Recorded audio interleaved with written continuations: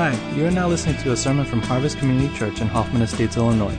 Today you will hear a sermon from Pastor Dave Lee, so without further ado, here he is.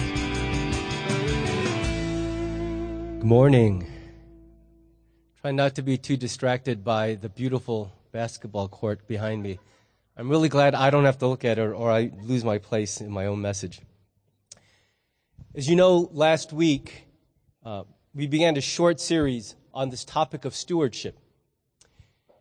And whenever we think about stewardship, most people associate that with generosity or management of resources, about giving something away.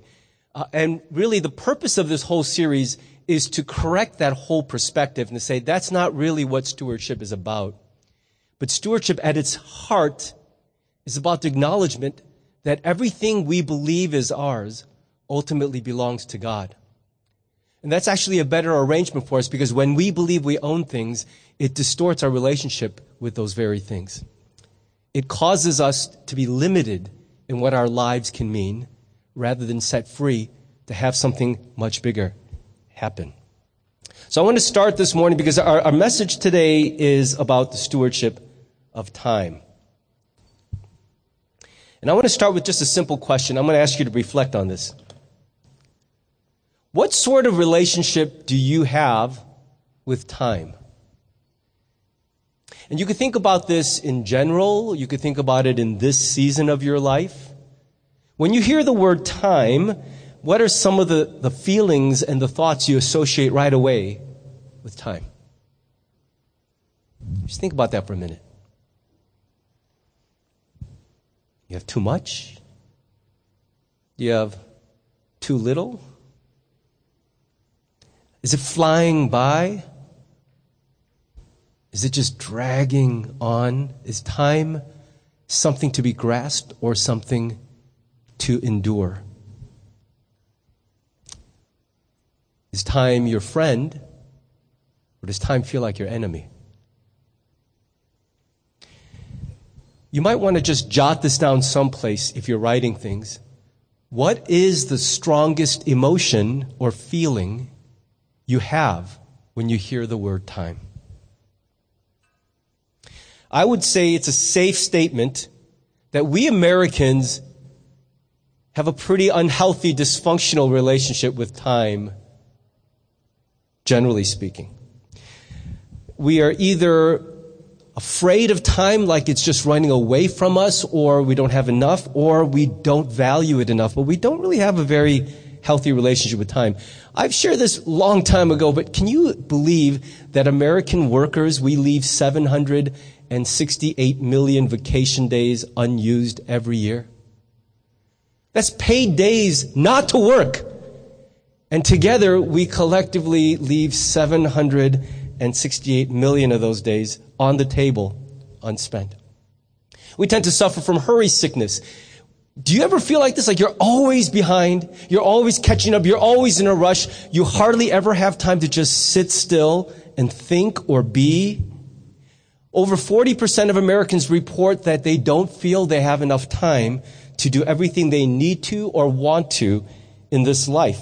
And if the $330 billion anti-aging skincare industry is any indication, globally, we humans, I think most of this in South Korea, but we humans spend $330 billion a year on creams to fight aging, as if you can actually fight aging with an ointment. You can fight the appearance of aging, but you can't actually slow down aging. And if that's any indication, it's clear that we have this fear of death, this sense of scarcity when it comes to time, like it's running out and I'm losing that fight and it's panicking me. I'm sorry if that triggers something deep in you. I lived for years before becoming a Christian with this dread terror of death. Because it was so permanent. It was so unfair, so unpredictable. It told me that I can't even bank on how much time I have left in this life. Even God's word reminds us in multiple places that our time on earth is short and life is fleeting. Psalm 39:4 Psalmist writes, Lord, remind me how brief my time on earth will be. Remind me that my days are numbered, how fleeting my life is. How true that statement. If you're under 30, you have no clue what this is talking about. But if you're over 30, you're already like, yeah, how did I get here? How is it already this far along? If you read verses like that, and they're scattered throughout the Bible, it'd be easy to assume that God's main agenda when it comes to time is it's not unlimited, it's running fast, so maximize your utility and your productivity. Get as much done in the short time you have that you can. I want you to be useful to me. Go, go, go, go, go. I picture that officer standing outside the open window of a paratrooper plane, just pushing guys out. Go, go, go, go. And that's the way I thought for years God wants me to relate to time, is it's short. Make the most of it. Go, go, go. And some of that is true. Living diligently, living with purpose, having a sense of holy urgency does matter. But the stewarding of time is way, way more than managing it efficiently. The stewardship of time in Scripture and according to our God is a much deeper thing than that. The New Testament has 2 words for time. And this is a fascinating study. I got so lost in it this week. I'm only sharing with you the tip of the iceberg of what God was teaching me this week. And time is a fascinating concept in general, but especially in Scripture. In the New Testament, one of the words we find for time is chronos. That's kind of simple, right? Because that's where we get chronometer. Chronos is pictured in Greek mythology as the very old dude, father time.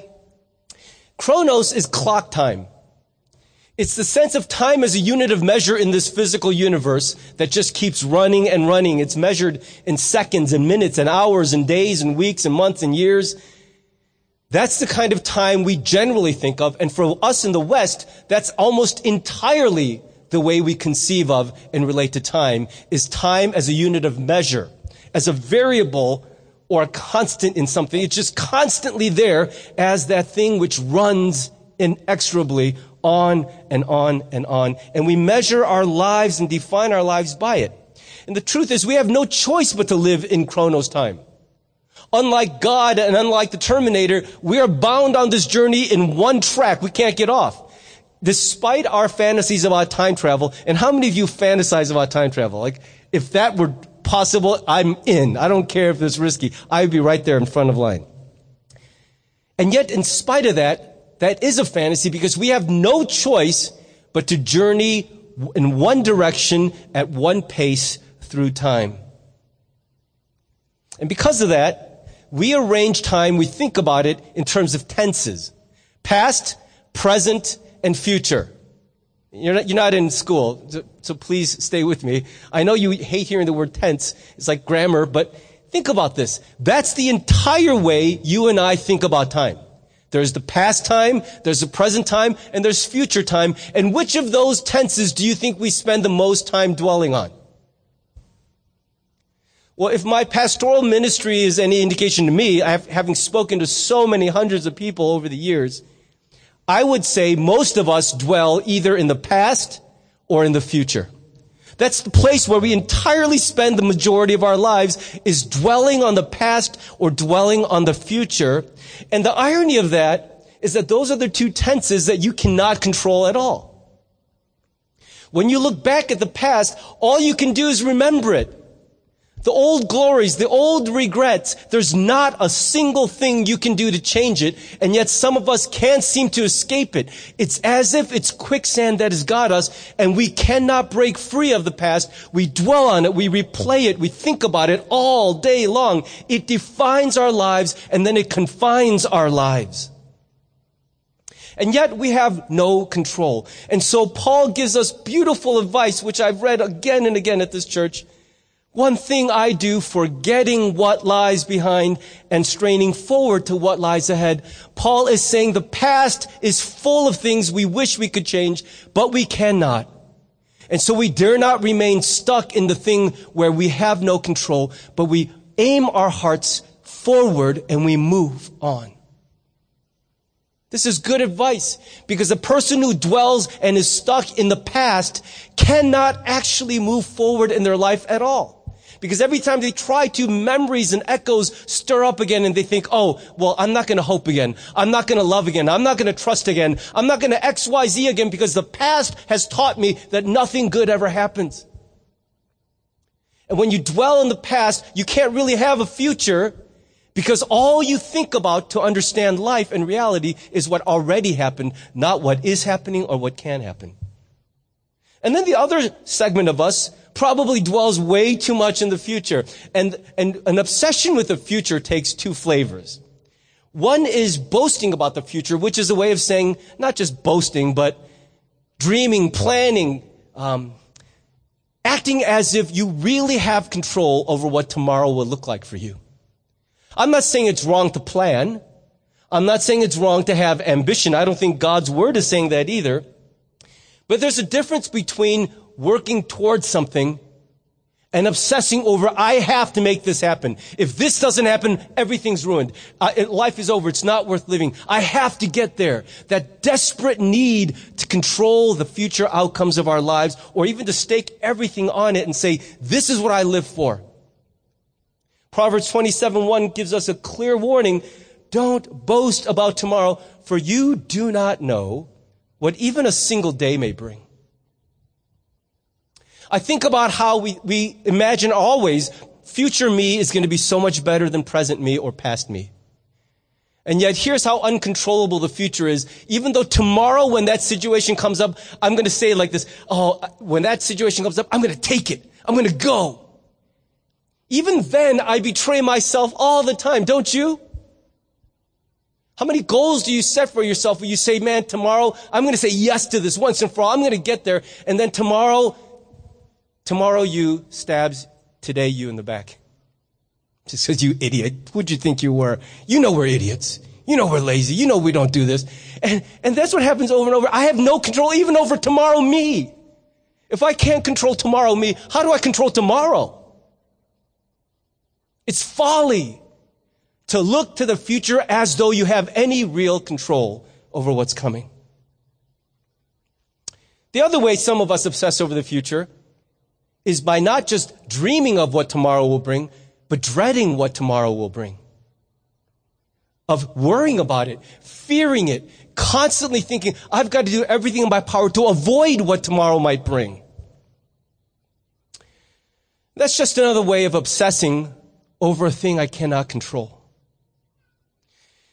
You know, I used to really freak out when I watched pandemic movies. Now we've been living through one. And I think it's God's grace to me that it hasn't been worse than it is, because this was one of my most dreaded scenarios, was an invisible bug starts to affect all of us and we're all done for. And it feels like there's so little you can do to control it. And I would lay there, partly because my training before ministry was in genetic engineering and epidemiology. I used to think about this stuff, like, what if that really happens? What if that Jude Law movie about contagion actually happens? We're done. What good does it do to obsess over that possibility? Because if it happens, it happens. What is gained by dwelling on it as though by thinking about it, being afraid of it, worrying about it, I can control it from not happening? Jesus himself says to us, firmly but gently, don't worry about tomorrow, because tomorrow will worry about itself. Each day has enough trouble of its own. I think it's really interesting, providential, that we happen to be worshiping today at the Now Arena, because the central point I need to make is that in our distorted relationship with time, the most important tense that we have as Christ followers is now, the present. We are driven, of course, by promises of the future, a vision of the future, a kingdom that will be fulfilled and fully realized in the future. But we won't get there by looking way forward. We get there by looking immediately in front of us and saying, this now, the present tense, this moment I'm sitting in is my choice. It's the only moment I have any measure of control over at all. I can sit here and zone out. I can sit here and really fight to understand. I could whatever. Right now, in this very moment, you have some measure of control over you and what your life will be. And when this moment is past, you will have what you decided, and you will have what you will decide in the next second. But the only moment of time any of us ever really has is the one we're in right now. So this is Chronos time. We have a complicated relationship with it. The only true element of Chronos time we actually have is the present, and that's the one we spend the least time engaging with. And instead we look backwards, or we look forward instead of looking straight at where we are. There's a second word in the New Testament for time, and that's kairos. How many of you have heard that word before? It's made its way into the secular world, the business world. Kairos is no longer just a biblical idea because it didn't start that way. It was a general idea in Greek philosophy. And it's this idea that it sees time not as a unit of measure, but as a unit of meaning.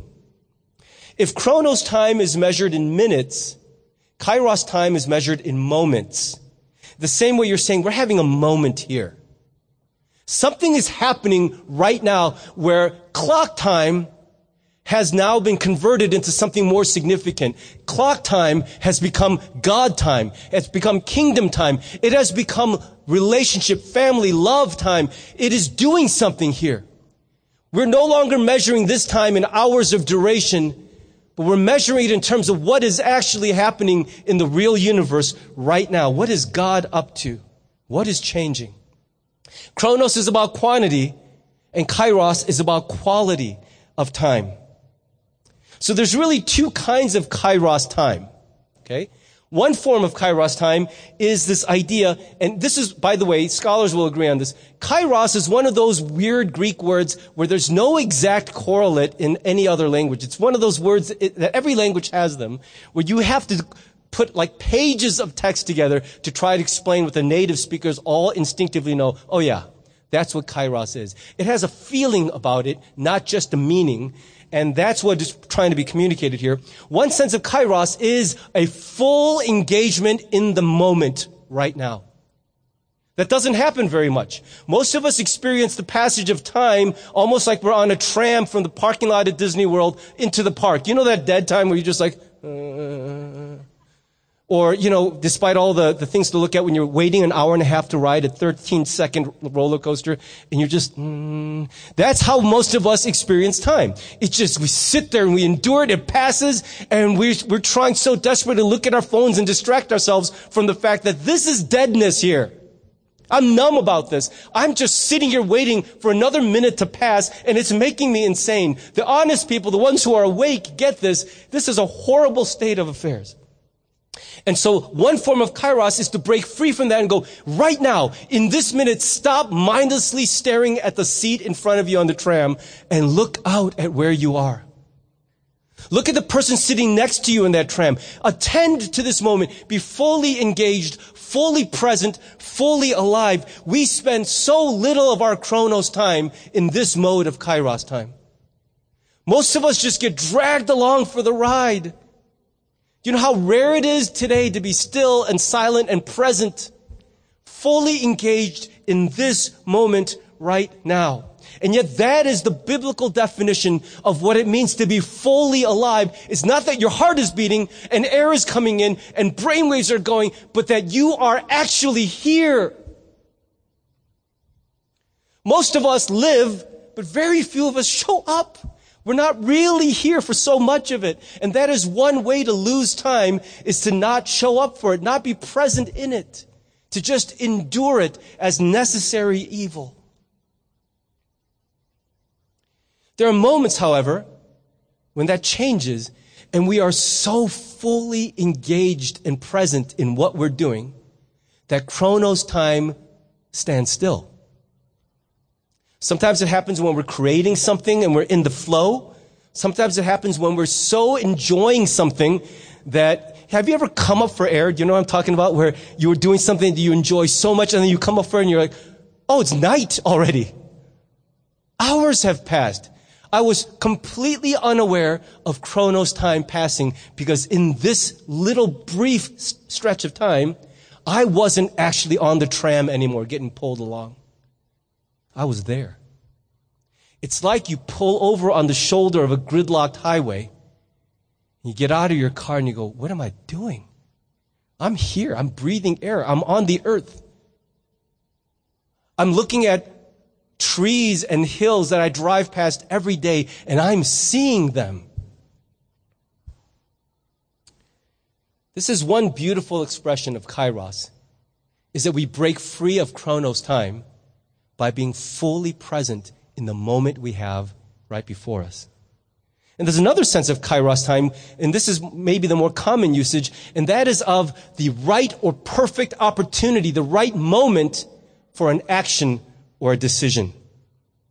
In Greek mythology, and I don't really have a picture of this available because all of our descriptions of this Greek god and his appearance are based on ancient writings. But the ancient writings are so descriptive.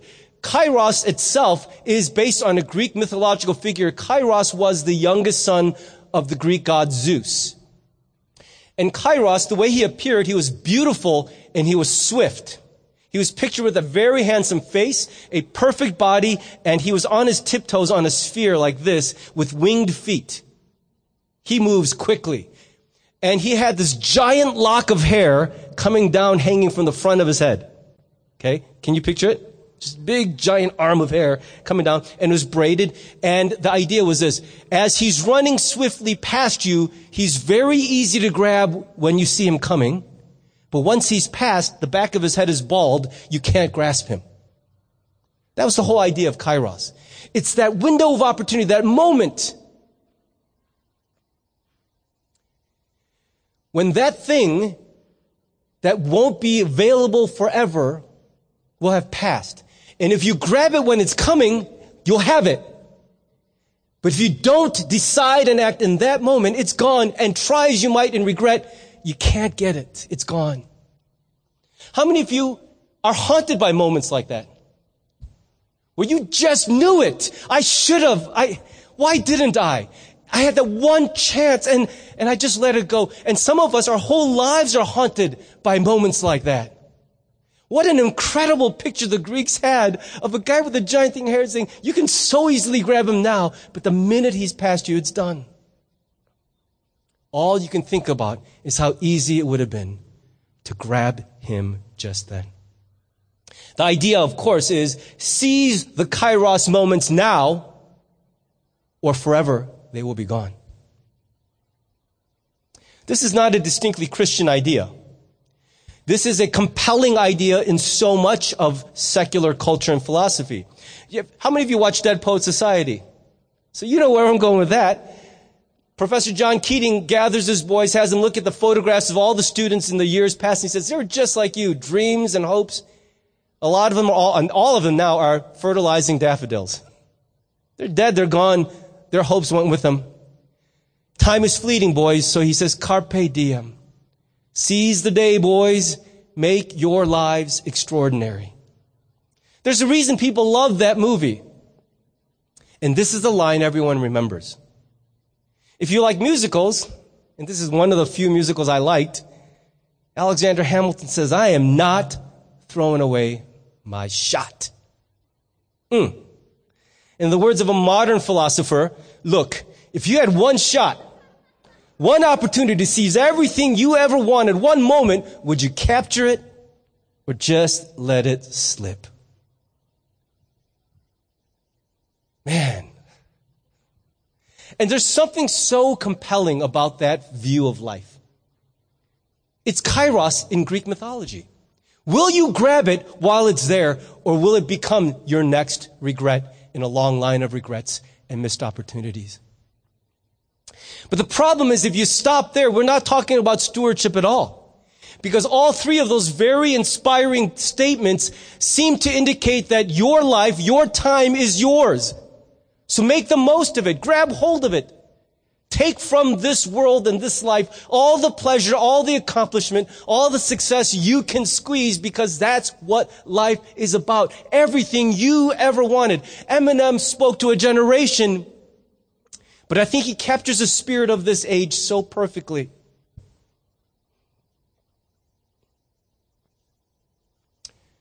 everything you ever wanted. As if you got that, everything would be good. But ask anyone who ever got everything they wanted if that was enough. Stewardship of anything doesn't begin with how we maximize its utility, how we manage the resource. Stewardship at its heart, do you remember, was about our relationship with that thing and our understanding that none of it is really ours. That made sense with money.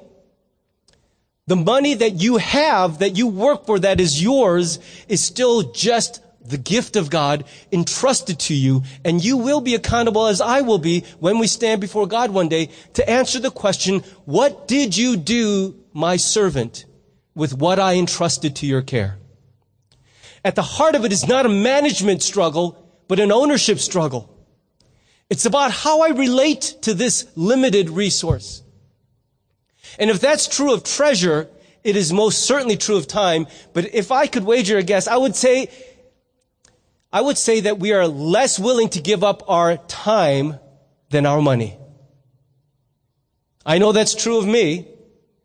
If I have to say which of these resources is more valuable to me, I will 100% say time.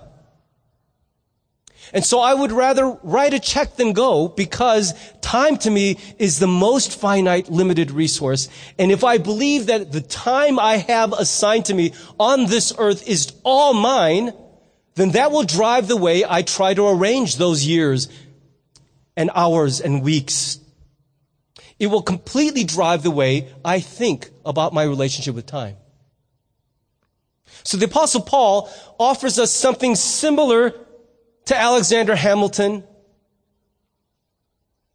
to Eminem, to John Keating. But he says it this way. He says, be very careful then how you live. Not as unwise, but as wise. Making the most of every opportunity. That word opportunity is kairos. And making the most is a very interesting word that says it speaks to redeeming, to buying back something, to take it off the market, to no longer let it be spent anywhere else, but to reclaim it for whom it belongs. He says, make the most, reclaim, redeem God's proper ownership of every kairos moment in your life, because the days are evil. Therefore, do not be foolish, but understand what the Lord's will is.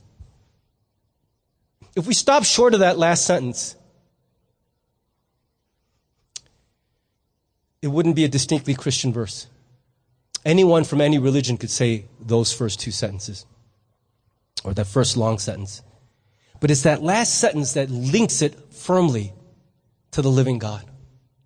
It reminds us that even when it comes to time, making the most of it is not about maximizing my experience, but it's acknowledging that even these short, limited days I have here belong fully to Him.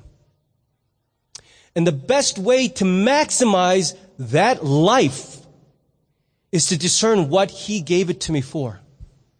Because if I'm fighting the one who made me, if I'm fighting the one who provided all those things for me, and I'm not participating with His great plan for the world, then my desperate bid to make the most of my life will actually run against the one who controls all of that. And in my desperate attempt to make a good life, I will make an empty, meaningless life, even if it's comfortable, even if it's secure. It will be so fleeting and so meaningless in the end. And so Paul admonishes us, be very wise how you live, because every moment matters. Every choice matters. When a kairos moment comes running past you, grab that braid and don't let go. Not because you want to make the most of your life, but because this life, these years belong to a God who loves you, saved you for a purpose. He's doing something on this earth. And you can grab hold of a better corner of the earth, or you can join Him in His great project of doing something grand to elevate His Son Jesus, to make this world different, to reveal Himself to a broken, hurting world, and not just add to the pain and selfishness that already abounds.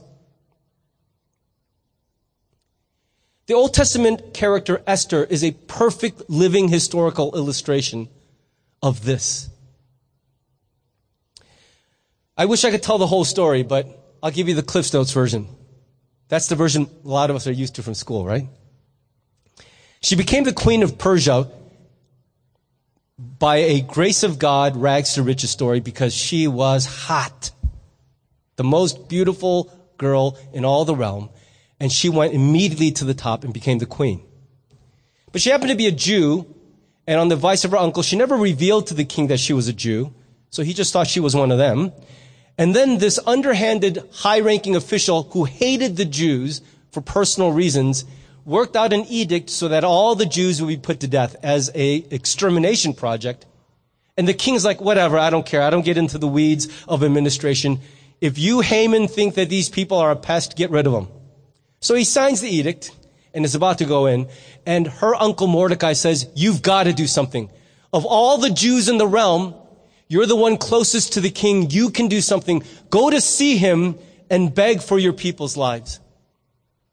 But here's the thing. When you approach the king of Persia uninvited, it was a capital offense. You could be killed right away. And the only way your life would be spared if you approach the king without permission is if he raises his golden scepter and points it at you and says, you may live.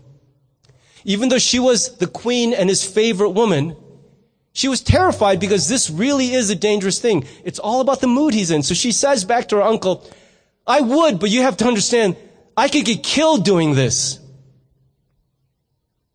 And I love what her uncle says back to her.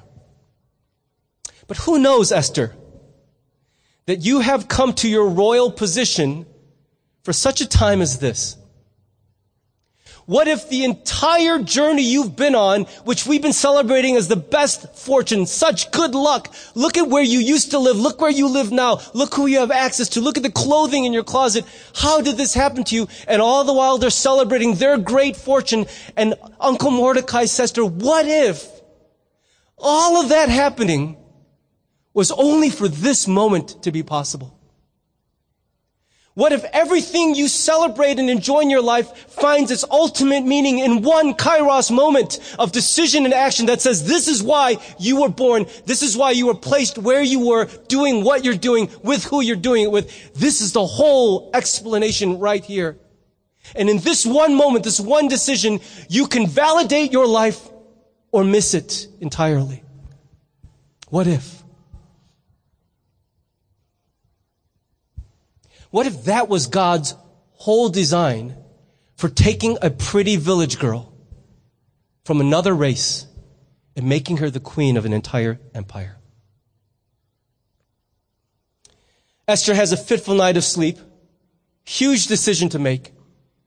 And in the night, she reaches a fateful decision.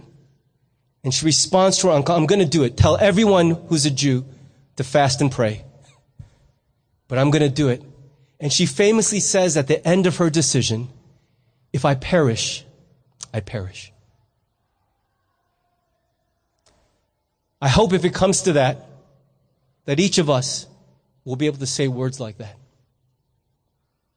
If this costs me everything, so be it. This was the moment that will define my whole life story. And if I miss it, does it matter that I keep breathing?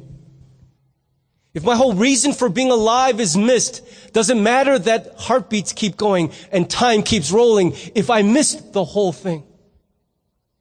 What if a whole human life, its meaning and significance is wrapped up in one moment of turning completely to God and saying, I belong to you. This is your life, not mine. If you are going to spend me because I am not mine. I am yours. What if we gave God that as our proper response to what he's given to us? What would he do with your life and with my life? I think the reason we have so much angst and despair in the world today is because this is not the posture in which even religious people are living. We're trying so hard to maximize our good experience in this world, and yet this world is broken. It's not supposed to produce perfect experiences, yet we still try. When Mordecai says, who knows, but you have come to your royal position for such a time as this. There's a word called the Septuagint, which was the Greek language translation of the Hebrew Old Testament.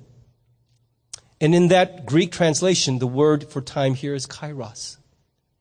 This moment, this decisive, life-defining moment. I need to wind down so we have some time to respond here, but I'm surprised that I've already quoted one musical, because anyone who knows me well knows I really don't like musicals. Please don't ever buy me tickets to a musical as a gift. I will take that personally. And yet I'm finding that some of these musicals do well because the lyrics behind them are pretty powerful. One song in particular really caught my attention this week. It's a song you might recognize because it's one of those few musical numbers that actually went on to play on the radio stations and stuff. It's called it's called Seasons of Love. And here's what the lyrics say. I think this really interestingly captures the message I'm trying to bring here. 525,600 minutes. That's how many minutes in a year. 525,000 moments so dear. 525,600 minutes. How do you measure a year? In daylights, in sunsets, in midnights, in cups of coffee, in inches, in miles, in laughter, in strife. In 525,600 minutes, how do you measure a year in a life? How about love? This song profoundly challenges us to consider how we measure time. And when you do it in something as dry and lifeless as 525,600 minutes in a year, where you measure time by the moments where you were able to break free from the relentless march of Chronos time, and for a minute, maybe a half hour, just be so fully present. You lived while your heart was beating. You were here. You were fully alive in what God was doing right in front of you. Or maybe in those 525,600 minutes, one of them mattered supremely more than all the others because that was the minute where an opportunity, a decision, a moment was created by God in your life that would bring meaning to everything else that happened in all the minutes along the way. I'll close this way. When a resource is limited, scarcity drives our whole relationship with that resource. I make a healthy living, but I consider money one of my limited resources. And because of that, my entire relationship to money most of the time is driven by what I can afford. I have an imagination way, way bigger than my bank account. I can tell, Jeannie can affirm this. If I had billions of dollars, I'd know how to use it, man. Trust me, you guys don't even have a clue. I would use that in style. And so because it's limited, the lack of it drives all the choices, all the values, all the goals I set. But when you take a limited resource and make it infinite, it changes completely the way a person relates to it. I thought about Jeff Bezos yesterday. The dude has $178 billion. He's 58 years old. If he lives to an average life expectancy of 76, he has to spend $19,000 a minute of every day, 24/7, to use up all his money before he dies. $19,000 a minute. At that point, we can say Jeff Bezos has infinite dollars. For all practical purposes, you can't spend $178 billion as a person. So now Jeff Bezos is somehow, because he has so much of it, he's freed from the very concept of money that all the rest of humanity is bound up in. He relates to money in an entirely different psychological way than you and I do, because he no longer thinks, what can I afford? He thinks, what do I want to see happen? What experience, what moment do I want to create? What change in the world? And he can actually do it. With just a half of one of those $178 billion, he can buy every worldly possession in this church twice over. With just half of one of those billions. That's profound. At that point, the amount of money becomes utterly meaningless. And the significance of money, the potential of money becomes everything. And if that's true of treasure, I think the exact same thing is true of time. And we are part of a faith that promises us that when Jesus returns, we will not ever die, but we will live forever. We call it eternal perspective. This idea that one day we will have endless days, endless minutes, infinity seconds. And when that day comes, it will be the death of Chronos time. Time itself will be rendered meaningless, and we will no longer think in terms of minutes. We will only think in terms of moments. When you have an unending parade of seconds and years ahead of you, you no longer live driven by the urgency and scarcity and desperation of a short life. Then what will you think about? We perennially live like people who are on the second to last day of a dream vacation, trying so hard to enjoy it, but so aware constantly that tomorrow it all ends. We got to go home to our lives. And so we desperately try to squeeze every last bit of that vacation while it's remaining. Is that the way we're going to live here on earth? Part of the reason he's deposited eternity in our hearts now is to give us a dress rehearsal in this life for what it will be like when one day we will stop counting the minutes and start paying attention to the moments that are right in front of us where we can do something that touches eternity. And if God will grab hold of our hearts, then an hour wasted in the world's eyes is an hour treasured in the kingdom. An hour where we touch eternity, where we impact a life, where we increase hope. It's a royal investment, not a royal waste of time. That's what it does to us when we glimpse what eternity really is. This is what Kairos time does for us. And so to steward time is to recognize that I don't know how many minutes or years I'll have. But each of them could be precious if I acknowledge that they all belong to God. I don't have the right or the freedom to waste a minute of my life in numb disengagement or watching those life-shaping opportunities whiz past me. Sometimes the will of God, that Kairos moment, comes to you in one simple post on our Church Center app. On a little piece in the blurb on Friday announcements. And you read and go, yeah, swipe away. I know about it, whatever. It could be that. But what if the Holy Spirit arrests you in that moment and says, this is for you? I know you never in a million years would have thought about going to Rhode Island. But what if the Holy Spirit is stirring in you? This is going to be an invitation to something profound. What if cleaning someone's house makes you see God differently than you've seen him all your life?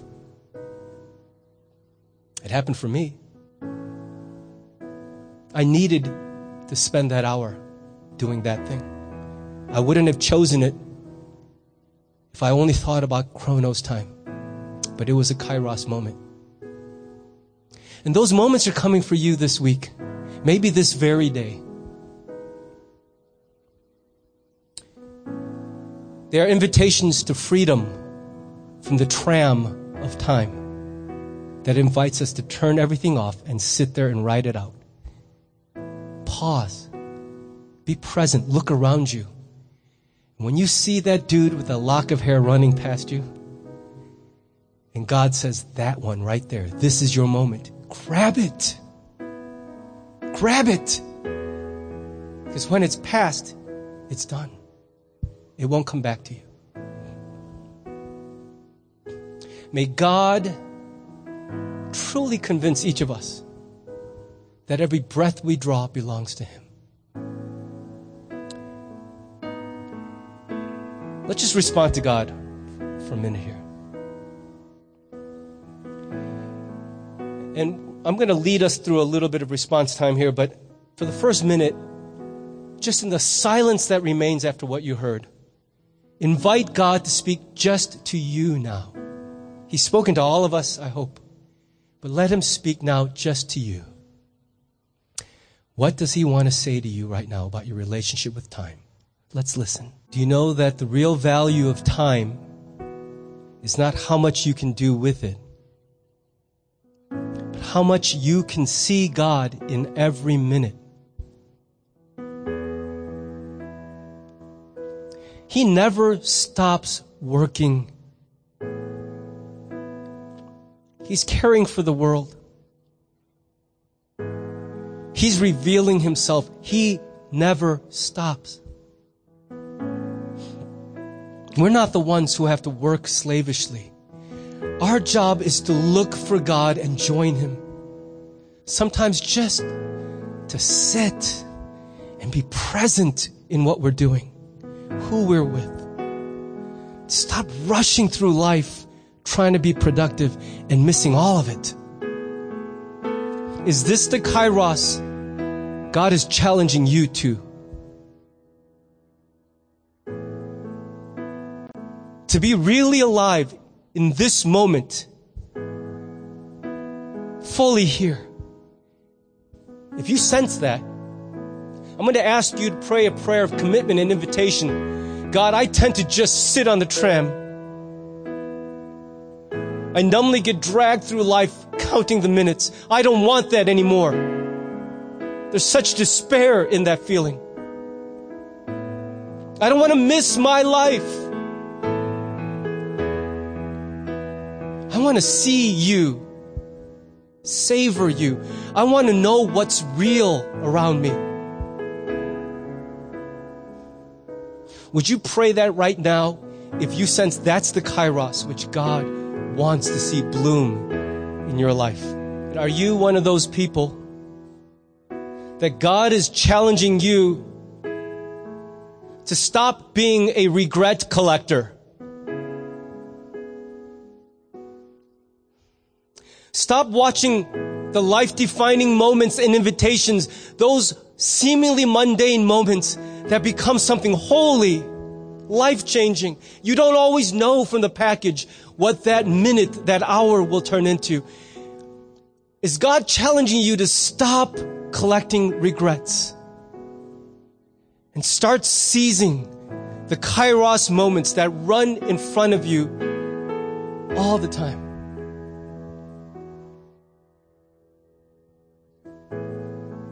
It's not always easy to spot which moments are just a moment and which ones are from God.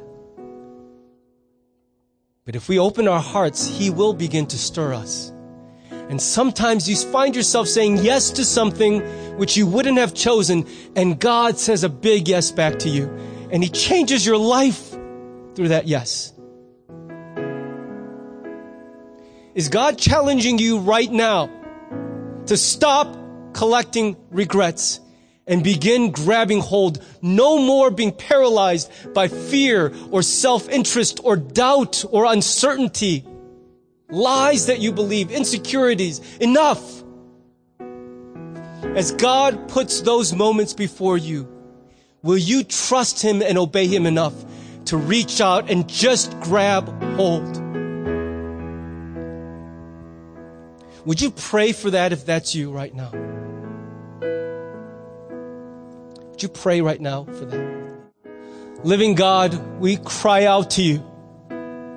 Set the people of our church free from the numbing bondage of Chronos time that just drags us along. We say no more. Make us fully alive, present, not missing the moments of this precious life. God, teach us to be here truly.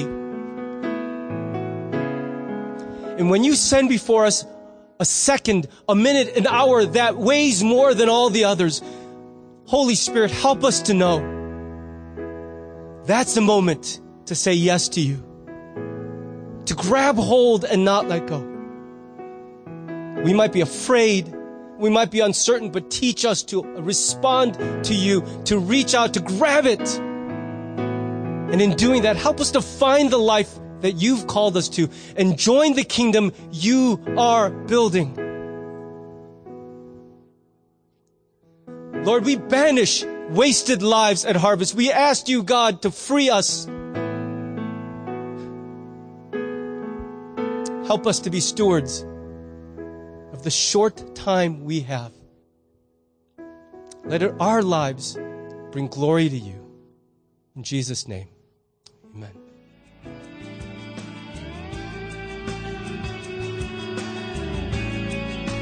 Thanks for listening to the sermon from Harvest Community Church.